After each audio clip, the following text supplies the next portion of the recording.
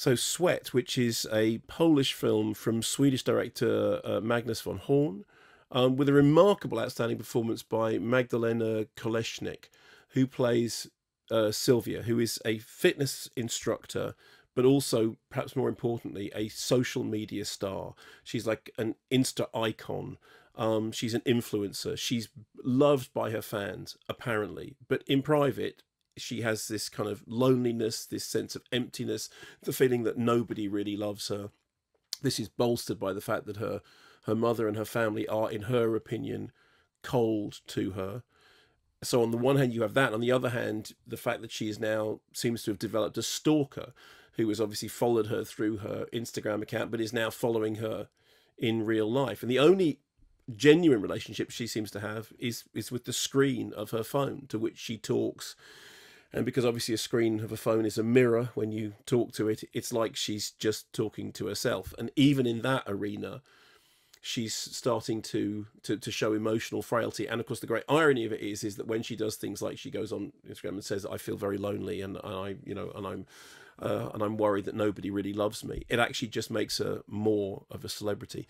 I really like this, and there's two things I like it. Firstly, it is a really great central performance. I mean, you absolutely believe in the character that Magdalena Kolesnik plays of Sylvia. You believe in her as a sort of fully rounded, popular icon phenomenon. But what the movie does is it takes you into her world. And although on the one hand, this is a world of sort of narcissism and self-reference and everything, it plays very cleverly with the amount of sympathy that you have with her. I mean, at some points I was actually put in mind of eighth grade, which of course is the most fantastic portrayal of, young people growing up in an age of social media and having to deal with the fact that you have to project a public image constantly that isn't you, but is a kind of construct, and you then start to believe in the construct.